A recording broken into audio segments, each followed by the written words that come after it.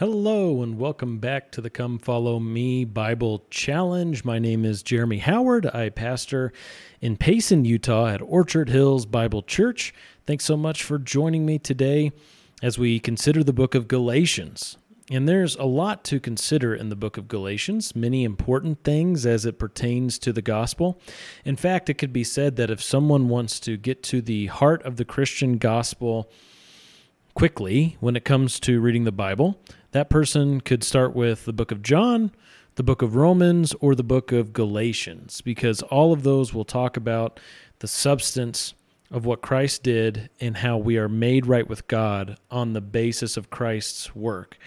You could say that, of course, every book of the New Testament does that, but those three books will do so in a way that's really specific, really pointed, really helps people to see the most important aspects of the gospel the quickest, it seems.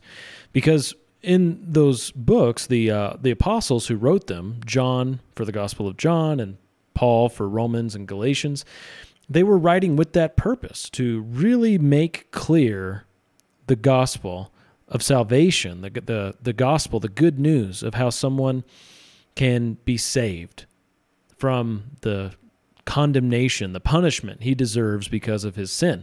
So very important that we're looking at the book of Galatians, and I'm going to do some different stuff today a little bit because I thought I would mix it up for fun and make things maybe a little more interesting.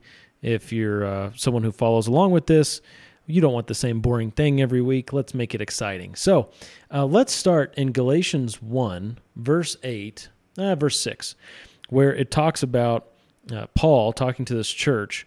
This letter talks about really what the problem is.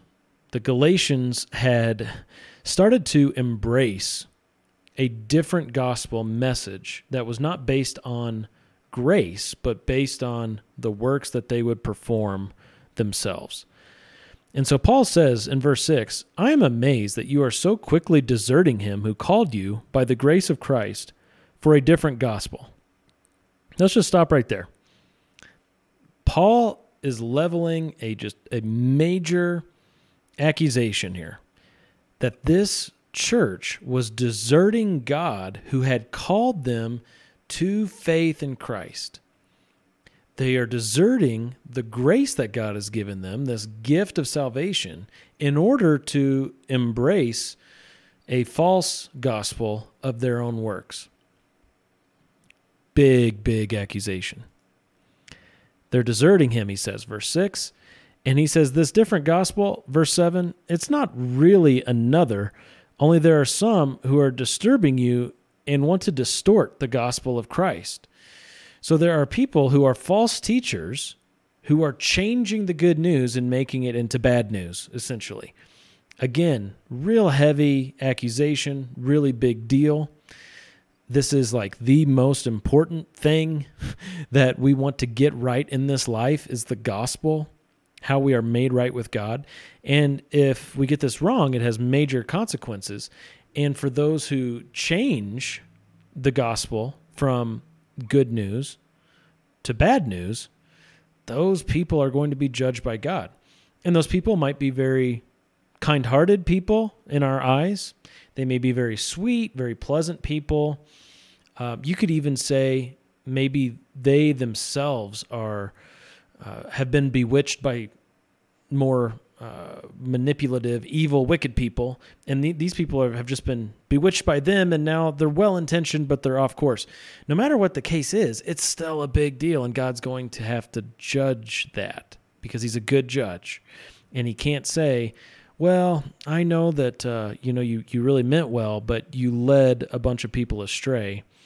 But since you meant well, I'll let you go. No, a good judge is going to say, you were wrong, you sinned, you rejected the truth and believed a lie, and you led people into the same error. That sin has to be judged. All right, so this is serious business.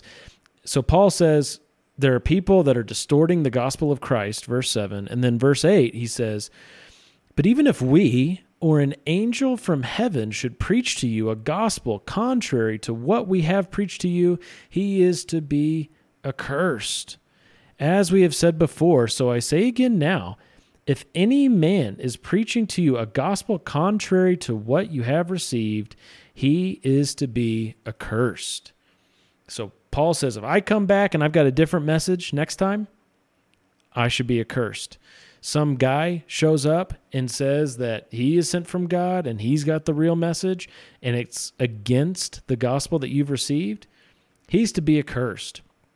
If an angel comes from heaven and there's like this amazing event, lights shining all around, amazing audio experience, amazing visual experience, yet at the heart of that, it's a different gospel, that angel is to be accursed. So nothing should change the gospel that they had initially received. He's saying no one has the authority to go back and redo the gospel that they had received, the gospel of grace.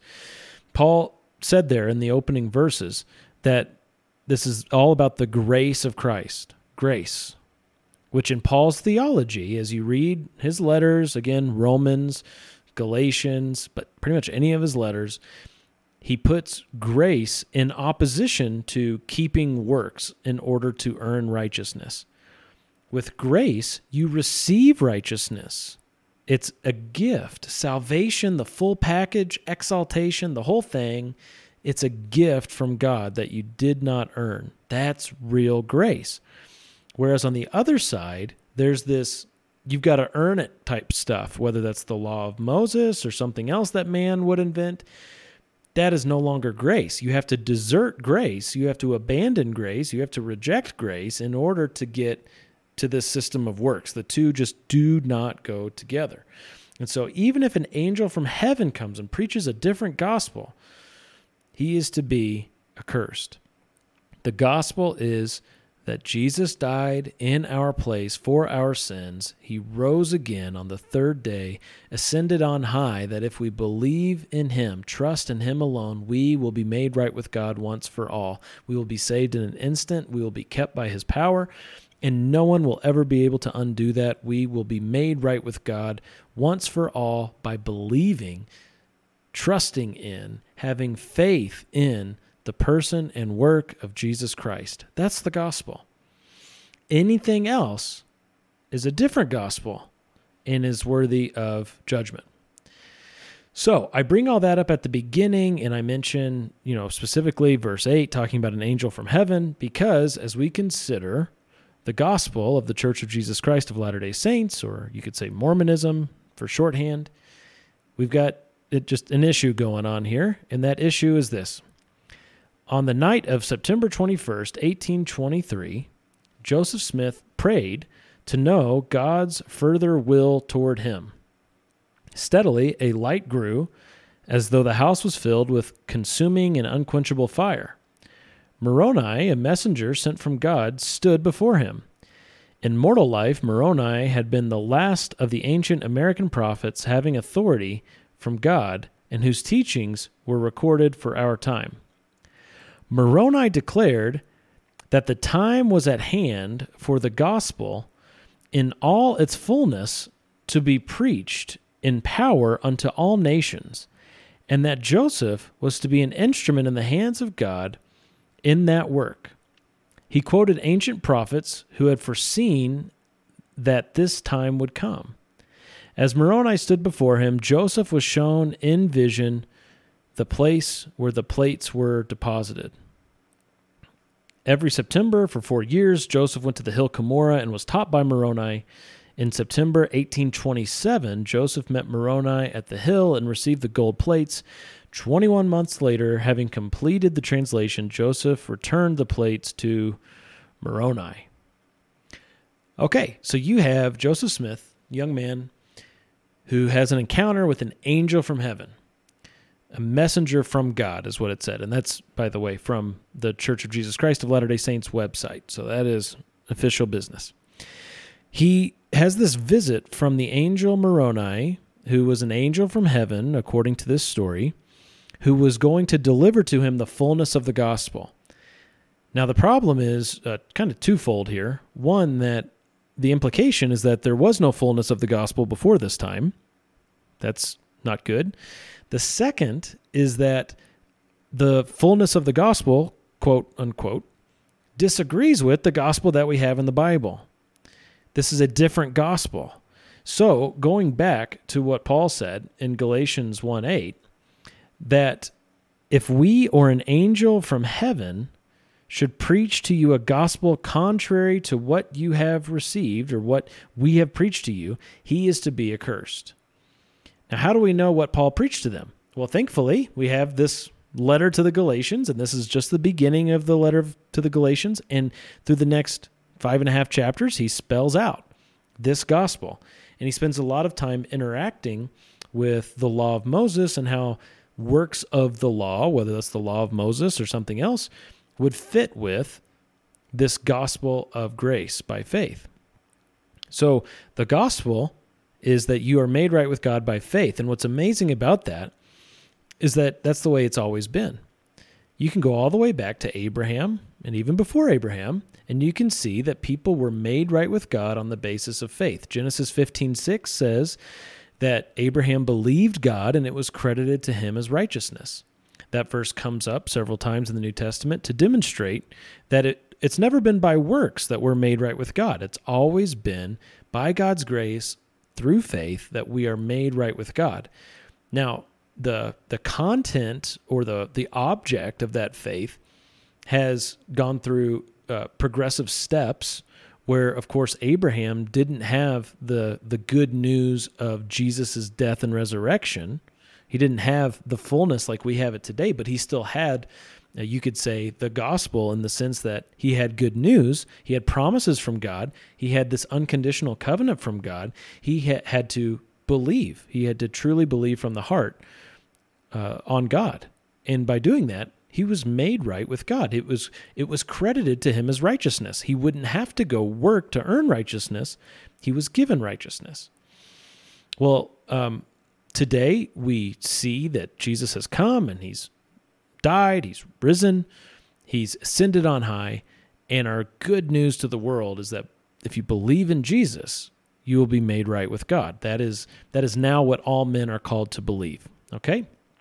Well, that is not the gospel of Mormonism. The gospel, again, like kind of air quotes here, the good news of the Church of Jesus Christ of Latter-day Saints actually is not good news at all. It puts you to work. And I want to demonstrate that in their own words. I don't just want to say that and have people disagree with me for whatever reason. I want to actually play something that, I need to do this. There we go. That shows it in their own words, and then we can talk about it from there, okay? So what I want to do now is play some clips from it used to be called Book of Mormon Central. Now it's called Scripture Central. But there are a couple of guys, Taylor and Tyler, I believe, who each week they do videos kind of like what I do, but definitely not what I do, where they are talking about what the Come Follow Me curriculum is all about. And they help Latter-day Saints get ready for that. They've got a really big following. Scripture Central has over 200,000 subscribers on YouTube. And here they are talking about Galatians. So I want to play some clips, pause along the way a little bit, and respond to what they are saying. And demonstrate, I hope, that I hope it'll be clear to you that the gospel that they are teaching is different than the gospel that's found in the book they're reading this week, Galatians. All right, it's really kind of a sad tragedy here, but I hope to demonstrate that, and not because I hate them, not because I whatever. They seem like perfectly fine gentlemen. It's that they're teaching something that's false, and I want to provide the biblical response to that if I can do that by the grace and power of God. So I'll stop rambling. Here we go. And then he gives this beautiful argument here in verse 16. Knowing that a man is not justified by the works of the law. Now let's make something very clear here. When he keeps referring in Galatians to the law, he's not referring to all law, like law of the gospel or law of consecration or law of chastity, because the reality is the Savior taught very clearly, if you love me, keep my commandments. Okay, so I got to pause there. So he read that verse from Galatians 2 that says we're not justified by works of the law, and he felt as though immediately he needed to clarify that it's just talking about the law of Moses. It's not talking about all law, which is interesting that he had to do that. So on the one hand, yeah, I totally agree with him. The context of Galatians here is that you had people who came into that church who were teaching them that salvation is by works, and the works are the law of Moses. Be circumcised, keep the Sabbath, go to the temple and make sacrifices, on and on, but especially circumcision. That seems to be a really big deal in Galatia. And so when Paul here is referring to the law, yeah, he's referring to the law of Moses. But to say that he was not referring to other ideas of law is wrong, okay? And it's interesting that he feels the need to do this, because Paul here is making the case for being justified by faith, being declared innocent, being declared righteous, being made right with God once for all on the basis of faith alone. That's the case that Paul's making. And so to say, when he says it's not by law, but it's by faith, he just meant the law of Moses. It's like leaving the door open for some or other system of works that you might want to introduce here. And that's, of course, what they're getting ready to do. And he mentioned the commandments of Christ, how Jesus taught the cost of discipleship. He taught what true holiness is and how people should live to honor God. He did teach these things. He absolutely did say, if you love me, you'll keep my commandments. He said, a new commandment I give to you, that you love one another even as I have loved you. So yeah, Jesus taught all of those things, but he never taught any of those things as a means of earning salvation. And that is the whole issue in Galatia. These churches in Galatia were suffering under false teaching where people came in to distort the gospel and make it a system of works. Their law of choice, you could say, was the law of Moses, because they were Jewish people, and people had this, even among Gentiles, there was this reverence to a degree among many of them for the law of Moses. Well, they were using that as like, here's your means to earn something from God, salvation, exaltation, favor, whatever the case may be. Paul here is saying, no, God's system is actually completely different. You're not justified by law. You're justified. You're made right with God by faith. All right. So it's important that we recognize how they're wording things and think through why they would word them that way. But let's continue. And he's given them these upgrades to the law of Moses. And he's saying, if you really love me, then you're going to keep these commandments. So keep in mind, as we go through this epistle to the Galatians, he's speaking to a specific people in a specific location at a specific time with a specific struggle, which is backsliding down the hill from 2.0 to 1.0 and starting to think, oh, maybe I do need to live all of these 613 laws and provisions within the law of Moses. All right, so the real quick note on the 2.0, 1.0 thing. Earlier on in this lesson, they gave the illustration that moving on from the law of Moses to the gospel, which they would call the law of the gospel, or the gospel law, they used a phrase like that. They said, basically, the law of Moses was like a lesser thing. The gospel is a higher thing. They're both law, but one's a higher law and one's a lower law. And what the Galatians were doing was leaving the higher law to slide back to the lower law. That's the way they've really set all this up, and they do an illustration on the whiteboard and stuff later in the video and everything that walks through all that. When really that is not it at all. The gospel is not law. The gospel is the message of Jesus Christ having accomplished, past tense, all that needed to be done for us to be made right with God.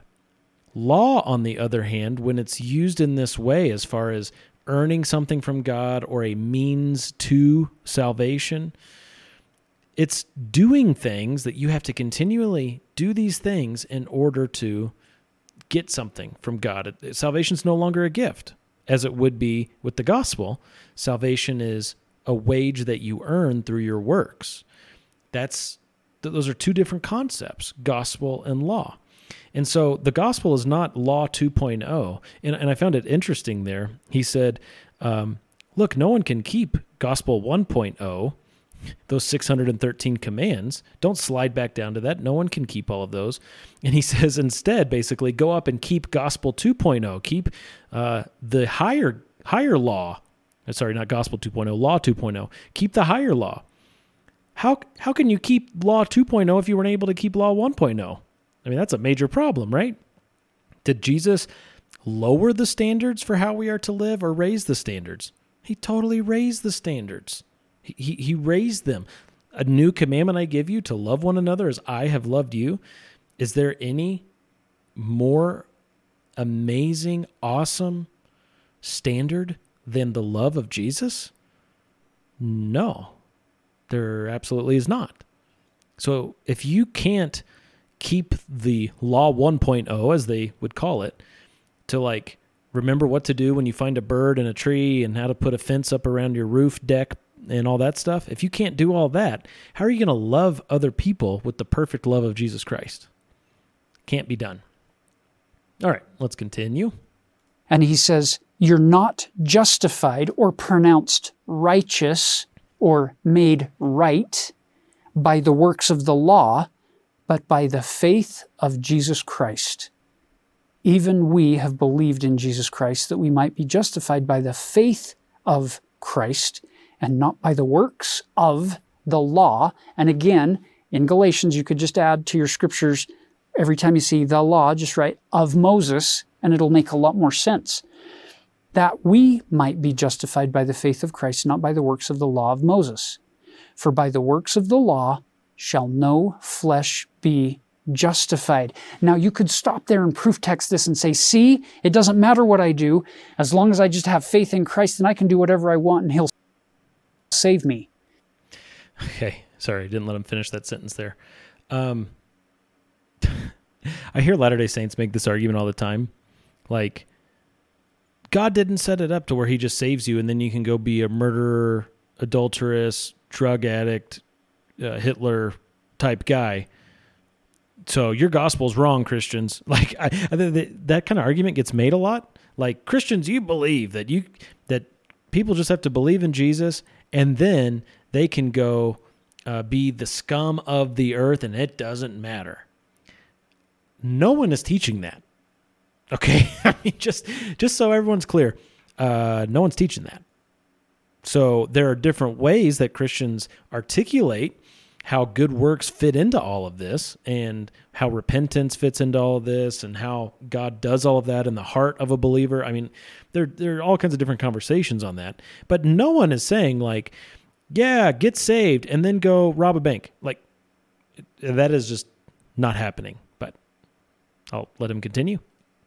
And we would say, we love verse 16, but we also love verse 17 and 18. Read on. Read all of the epistle.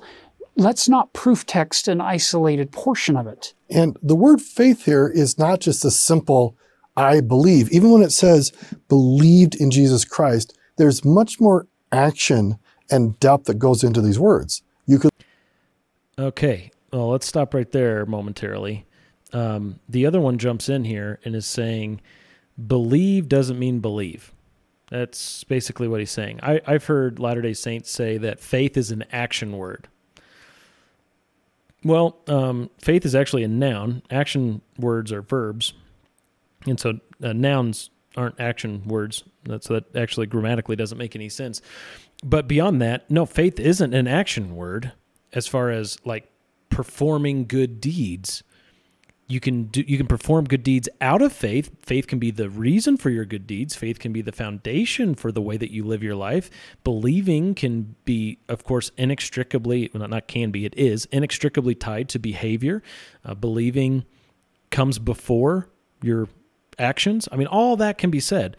But believing or having faith is not a work. I mean, Paul goes through just it's like painstaking detail on this in so many of his letters. Romans 4 is a great place to go. Just read that whole chapter where Paul is saying, look, faith and righteous deeds that are performed in order to earn something from God, those are different.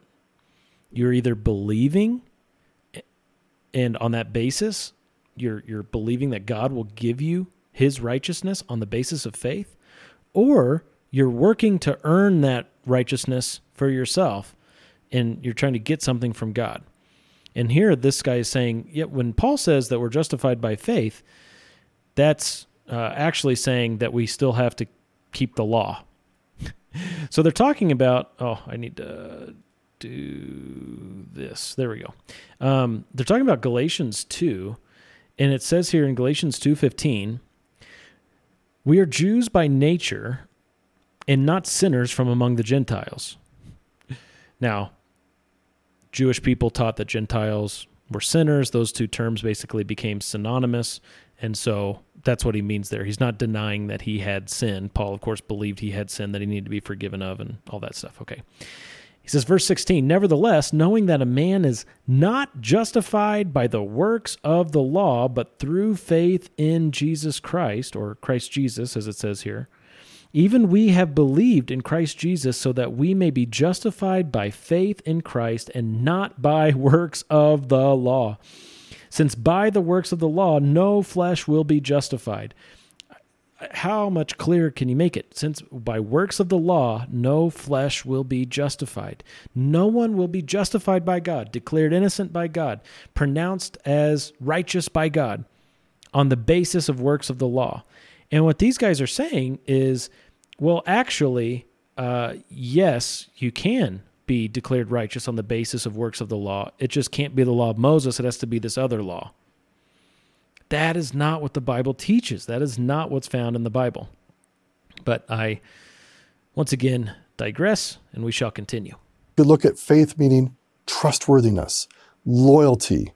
So because of the loyalty of Jesus Christ to do what was right, even we have trusted in Jesus Christ. So we have to trust that he has done something trustworthy to save us. And you're not going to act in faith if you don't first have this level of trust that Jesus is trustworthy to be our Savior. But there is a mutuality that is expected in the relationship. Jesus freely gave us the gift of salvation. And in receiving that freely offered gift, we are binding ourselves to, in an obligated relationship, to also freely share love back to him and to those around us. To not just sit around and say, I'm saved, lucky me. To sit around and say, ooh, I'm saved, lucky me. Again, no one's saying that. I mean, Christians shouldn't even be saying lucky me, right? We all gather on Sunday mornings to sing how lucky we are. How ridiculous would that be? No, we sing praises to the sovereign, gracious God who, in his kindness and in his love, chose to save us. It's all the glory due to him. There is no luck. We don't sing, lucky, lucky us, clap our hands, lucky, lucky us, clap our hands. We sing songs like, all praise to him whose love is seen in Christ the Son, the servant King, who left behind his glorious throne and pay the ransom for his own. How's that? That's better than lucky me. All right. Well, he's basically saying here that he got me off on a tangent there with the lucky me quote, but he's basically saying salvation is you're entering into a contractual relationship with God, and salvation by faith is you are trusting that God is trustworthy, that if you do what you are supposed to do, he will uphold his end of the deal and give you salvation. That's essentially what he's saying. He didn't articulate it in the clearest way, which no offense to him, because I know I don't articulate things in the clearest way all the time. So no offense intended there at all. But it wasn't super clear. I think what we can say at the end of the day, though, is he was making salvation into this conditional thing. Salvation has been given to all people, he would say, and there's this obligation now to respond to that by works in order to fulfill your end of the deal deal to get exalted in the eyes of God, to get full salvation and experience all that there is. You have to earn that. And that becomes clearer later on in the video. And so I'm going to jump down now in the video a ways and start playing from this next portion. So here you have the law of the gospel that Moses went up into the mount to get. Okay, I should stop there. So this is what I was talking about earlier. I couldn't remember their exact phrase, but it's the law of the gospel, which again is not a term you will find in the Bible, because law and gospel are not the same thing. Extremely important to understand that. But he's got here up on the whiteboard. Can you see my cursor? I don't know if you can, but there's Adam and there's Enoch, and then behind his head is an N for Noah, and then Abraham, and now Moses. And they were all living the law of the gospel, he says, which again is a made-up thing and probably has an LDS definition because it has no Bible definition. And he says Moses went up to the mountain to get that, and that's where he's picking up on the story here. He's going up to the mountain to get the law of the gospel. And the people say, nope, we don't want that. And so you get this, they're not able to come out of 400 years of apostasy to come back up to this level. So what do they get? They get a stepper law, a step stool, so to speak, that gets them closer. They're not living the laws of Egypt in the law of Moses. The law of Moses isn't evil. It's good. It's given by God to help them because they weren't able to take this higher road. So it was given because of their transgression. Okay, again, not the most articulate way of explaining this, but and I think this 400-year, he called it an apostasy. I think, I don't know. I think maybe he means this was the 400 years of slavery in Egypt, and it's supposed to be before the M, because Moses was a part of that last generation that was in Egypt. I don't know. But he draws this square within the crater he made where you've got the line of the law of the gospel going along through the generations, Adam, Enoch, Noah, Abraham, and then it craters because the people don't want the law of the gospel anymore. Again, I don't know what that means. And so the law of Moses comes. God doesn't give them the law of the gospel. He gives them a different law, and that's a step stool that gets them like up from where they were under the law of the Egyptians. It gets them away from that. It's a good law, he affirms, which is right. The law is holy and just and good. Holy, just, good, Romans chapter 7. But it's not the full law of the gospel, and it's apparently not the full holiness of God, and it's also not an explanation of the righteousness of God. It's just like this junior thing. So, I mean, this is all very new to me. I've never seen it explained this way before. And so I don't exactly know what he's going for. I can't fill in his thoughts here where I feel like he didn't articulate it super clearly. It's like this God's plan for you watered down version. His plan for you is really the law of the gospel, but now you're getting the law of Moses, which is something different. And this is in conjunction with that passage in Galatians 3 that says that the law was our schoolmaster or our tutor to lead us to Christ. So he's saying, so God didn't give you all that he had for you. He didn't give you, what the generations before you had. He gave you a watered down version. You are unique in this time in history from the people before you, the generations before you, and the generations after you, where you're just getting a watered down version of God's word. That's essentially, I think, what he's illustrating here, which I just totally disagree with. But I thought I should, pause, I guess, to kind of talk through that about what I think he was saying. But let's continue now. And Paul is saying, I have preached to you what I have received directly from Jesus Christ. I've now got you back up here. Don't take a step back down. It's absolutely unnecessary. And stop listening to people who tell you that you're going to be in God's presence if you actually start walking back down the mountain. We're trying to get you into God's temple symbolically. So he says, verse 21, is the law then against the promises of God? God forbid. For if there had been a law given which could have given life, verily righteousness should have been by the law. Okay, now here's something interesting. Earlier he was saying, anytime you see law in the book of Galatians, add of Moses. It's always the law of Moses. What about right here? For if there had been a law given which could have given life, then righteousness would have been by the law. Here he is just imagining any kind of law. If there was any kind of law given that could actually impart life, then righteousness would be by law. I don't think here he's talking specifically of the law of Moses. I think he's just saying any kind of commands that could be given to men. If it was possible that any kind of commands could have been given that could have imparted everlasting life, then it would have happened. But the Scripture hath concluded all under sin, that the promise by faith of Jesus Christ might be given to them that believe. Everybody's struggling under the law. It is impossible to live those 613 laws, and it's impossible to live any of the laws. We're all under sin. That's why we need the Savior. Okay, so sorry, I keep pausing before he's done. But again, the point I want to just make here is that if we could not keep watered down version in order to earn favor with God, how could we keep full version, right? If we couldn't keep the 613, that's like the lesser thing. How could we keep the higher thing, the more intense thing, the full thing, in order to earn something with God? And in case you're thinking, well, that's not exactly what they're teaching. They're not teaching that we have to keep any laws to earn something with God.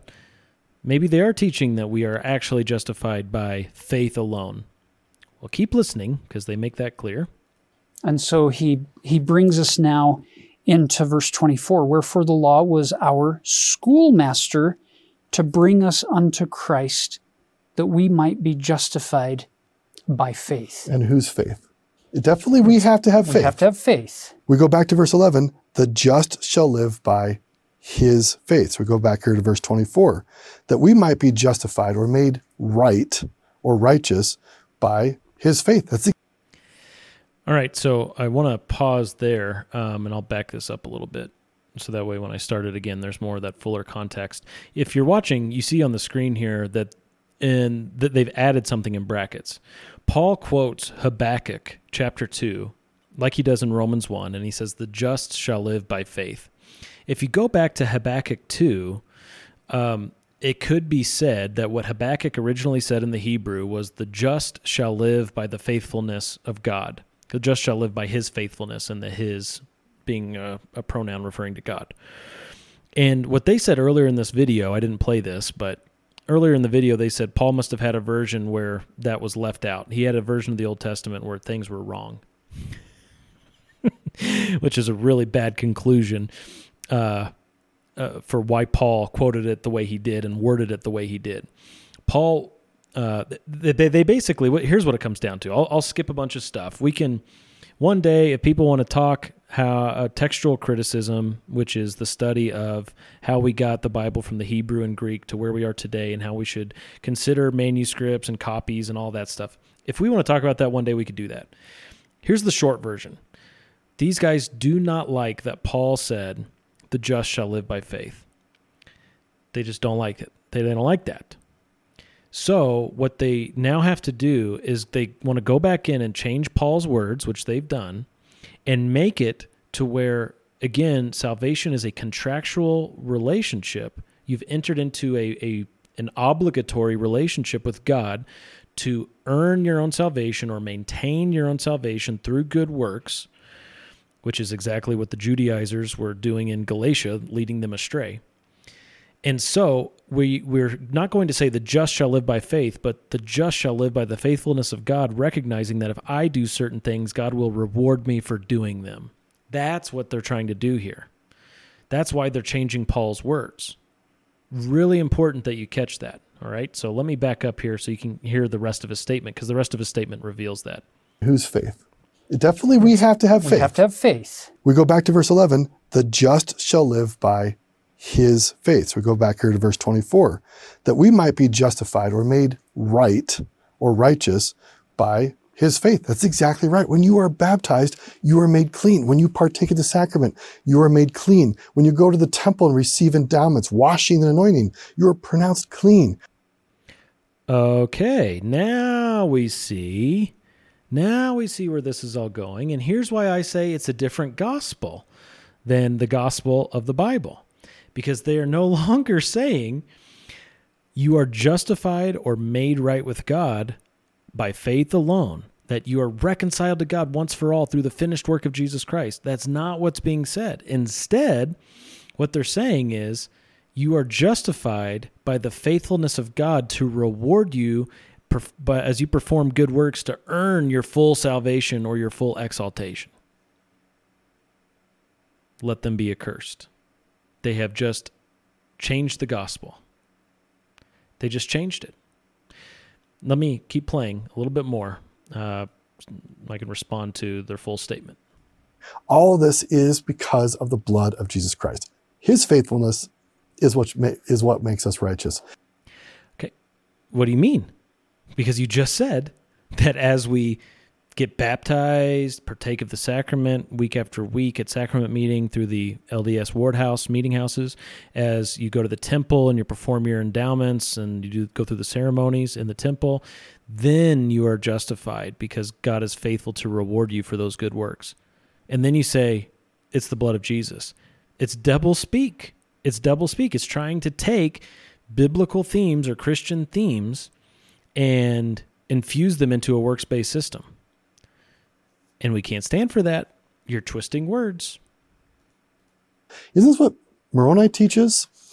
God, he has all these weaknesses, or he has weakness, and God says, I give unto people weakness that I can show them strength in me. Moroni being that angel that we talked about at the beginning, who I'm assuming he's talking about the Book of Moroni and the Book of Mormon.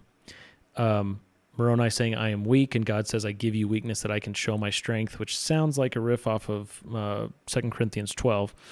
But God saying that, basically, yeah, you're really weak to keep the commandments, but you still have to do it, and when you do it, then I will show that I am faithful and powerful by just responding to your works by rewarding you with strength or whatever the case may be. I haven't read it, so I don't know if that's exactly what it says, but that's what it sounds like to me.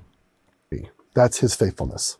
And isn't it amazing, this one word, that our faith is in Christ? I want to be more like him. He has perfect faith. So I want to be more like him. My faith is in him. It's not independent of him.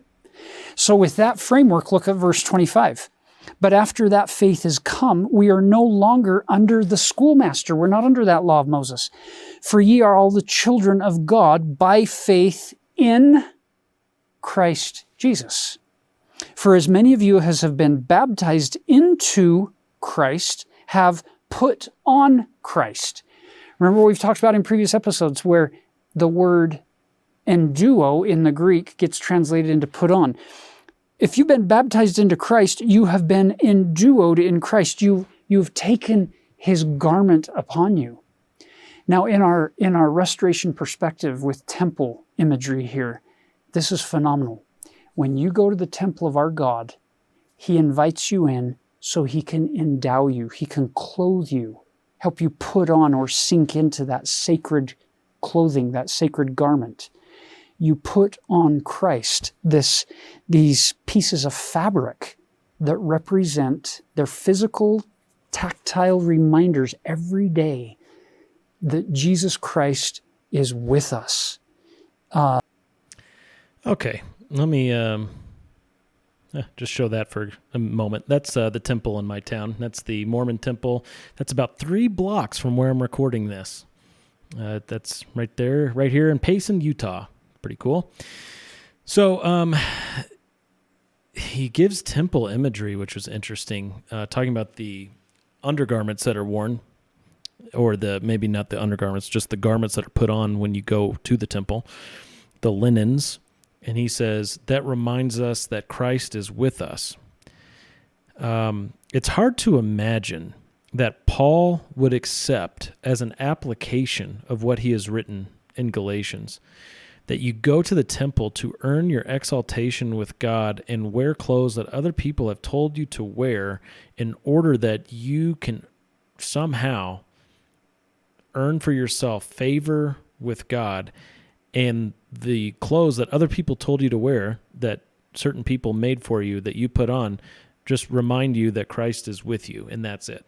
It's really hard to imagine that Paul would accept that as an application. What Paul is saying over and over again is that is not the way that we get justified by God. That is not the way we are made right with God. That's not the way that we have a continuing salvation with God, by doing stuff.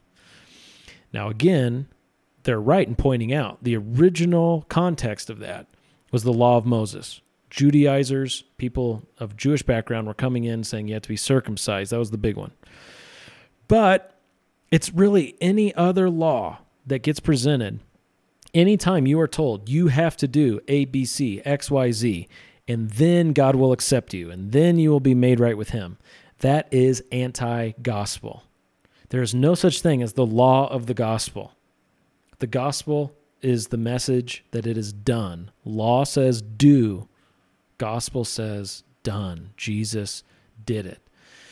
So I want to finish off by looking at this passage that they were reading from, actually, in Galatians 3.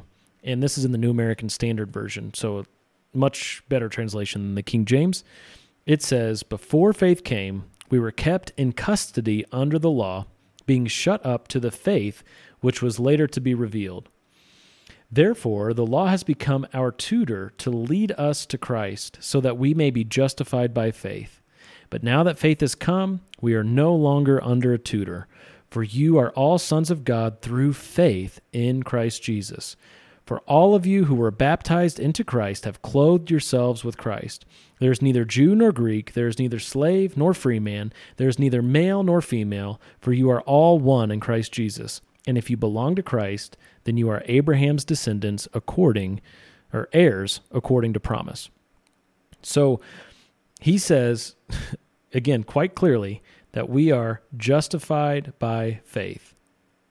God accepts us on the basis of faith, believing in what Jesus has done, not believing in anything that we have done, whether that's the law of Moses or the law of Joseph Smith or the law of Moroni or whatever.